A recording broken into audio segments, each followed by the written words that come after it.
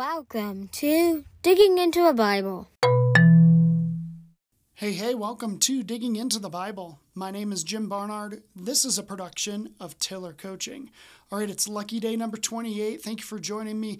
Today we are wrapping up Romans chapter 11, and it feels like the end of a pretty big section of this letter Paul's written to the Romans. He's been talking so much about the Jews and the Gentiles and election, and these theological concepts. Almost feels like he's belabored it for a little bit too long, if I'm being honest. But every day has come more good stuff, and so hey, man, I'm not going to really complain. But from after today moving forward, we have more different new theological concepts coming towards us. And so, I just wanted to give you that heads up. With that as the backdrop, let's go ahead and dig in. This is Romans chapter 11, starting at verse 25. Lest you be wise in your own sight, I do not want you to be unaware of this mystery, brothers. A partial hardening has come upon Israel, until the fullness of the Gentiles has come in. And in this way all Israel will be saved, as it is written, the deliverer will come from Zion. He will banish ungodliness from Jacob, and this will be my covenant with them when I take away their sins. As regards the gospel, they are enemies for your sake, but as regards election, they are beloved for the sake of their forefathers. For the gifts and the calling of God are irrevocable. For just as you were at one time disobedient to God, but have now received mercy because of their disobedience, so they too have now been disobedient, in order that by the mercy shown to you, they also may now receive mercy. For God has consigned all to disobedience, that he may have mercy on all. Oh, the depth and the riches and wisdom and knowledge of God! How unsearchable are his judgments, and how inscrutable his ways! For who has known the mind of the Lord, or who has been his counselor, or who has given him a gift to him that he might be repaid? For from him and through him and to him are all things. To him be glory forever. Amen. All right, so Paul pulled out the thesaurus and chose some really great vocabulary words. Irrevocable, I always have to slow down, make sure I'm saying that right. Irrevocable and inscrutable. Such great words, I love it. Good job, Paul. Irrevocable means unable to be changed or final. Inscrutable means impossible to understand or interpret. And I would say that both of those really do describe who God is of sorts. Irrevocable, unable to be changed. Yes, like his nature and his character can't be changed. Now, we can pray to him and ask him to change his mind on certain things.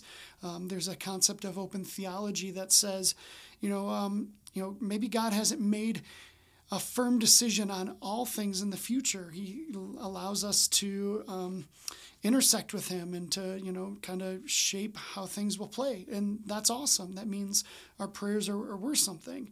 But irrevocable and inscrutable. This is who God is. So we've been talking so much about the Jews and the Gentiles, how the law revealed our sin. It didn't fix it. It couldn't do that. It was never designed to do that, but it revealed our sin. Also, the issue of election. Do we choose God, or does God choose us? I shared about my Calvinistic friend who preaches as though he's an Arminianist. It's a hard issue, man. I lean towards Arminianism for the same reason that my friend shared. But the truth is I don't know. I just don't know. I have no idea. But God does. He knows, because he's decided all this stuff. These aren't open issues. These are firm issues for him, and he can choose whatever he wants. He does seem, if I'm going to be honest, he does seem a little inscrutable to me, but, just sometimes. Just when I think I'm beginning to understand him, who he is, how he works, something happens, and I realize that I really have very little concept. He's revealed himself to us, obviously through Scripture, through his creativity of nature, through prayer, and through the Holy Spirit. I'm so thankful that he has revealed himself to us in certain ways, but there still is a lot of mystery when it comes to God. There's so much that is unknown, and he leaves it purposely mysterious. Like it's something that he's like decided that he wants. And that begs the question of, well, why? Why would God not reveal himself fully to us? And, I think that the answer is because faith and hope depends on it. If you call back to Romans 8:24, this verse is so great. For in this hope we were saved. Now hope that is seen is not hope. For who hopes what he sees? And I think that, hope and faith can be used interchangeably here. I could insert the word faith instead of hope. For in this faith we were saved. Now faith that is seen is not faith. For who has faith for what he sees? I think that concept is like absolutely at the core of our like eternal soul and like the like deep need to have answers, but like we just can't have the answers. We have to have hope and faith for what's unseen. We have to have things that are mysterious. If God just told us everything and just locked down our lives and just made us believe in him, like it wouldn't be actual belief. So in light of this, I don't need to know all the answers about who God is, what he's about, what he's determined, what his theology is. I don't need those answers to believe. God can save anyone he wants to. If he wants to save people that are just following the law, I haven't been great about following the law. Certainly like I've driven a car on Sundays. I haven't done the Sabbath very well. Like things like there's things about the law that I haven't done, and I've just been resting on grace on that. Now, the Sabbath's really good. Guys, if you aren't taking regular Sabbath, do it. But you know what I'm saying? Like, the goal isn't perfection. The goal is to realize our sin and that we are unable to save ourselves, and so we need the grace of Jesus.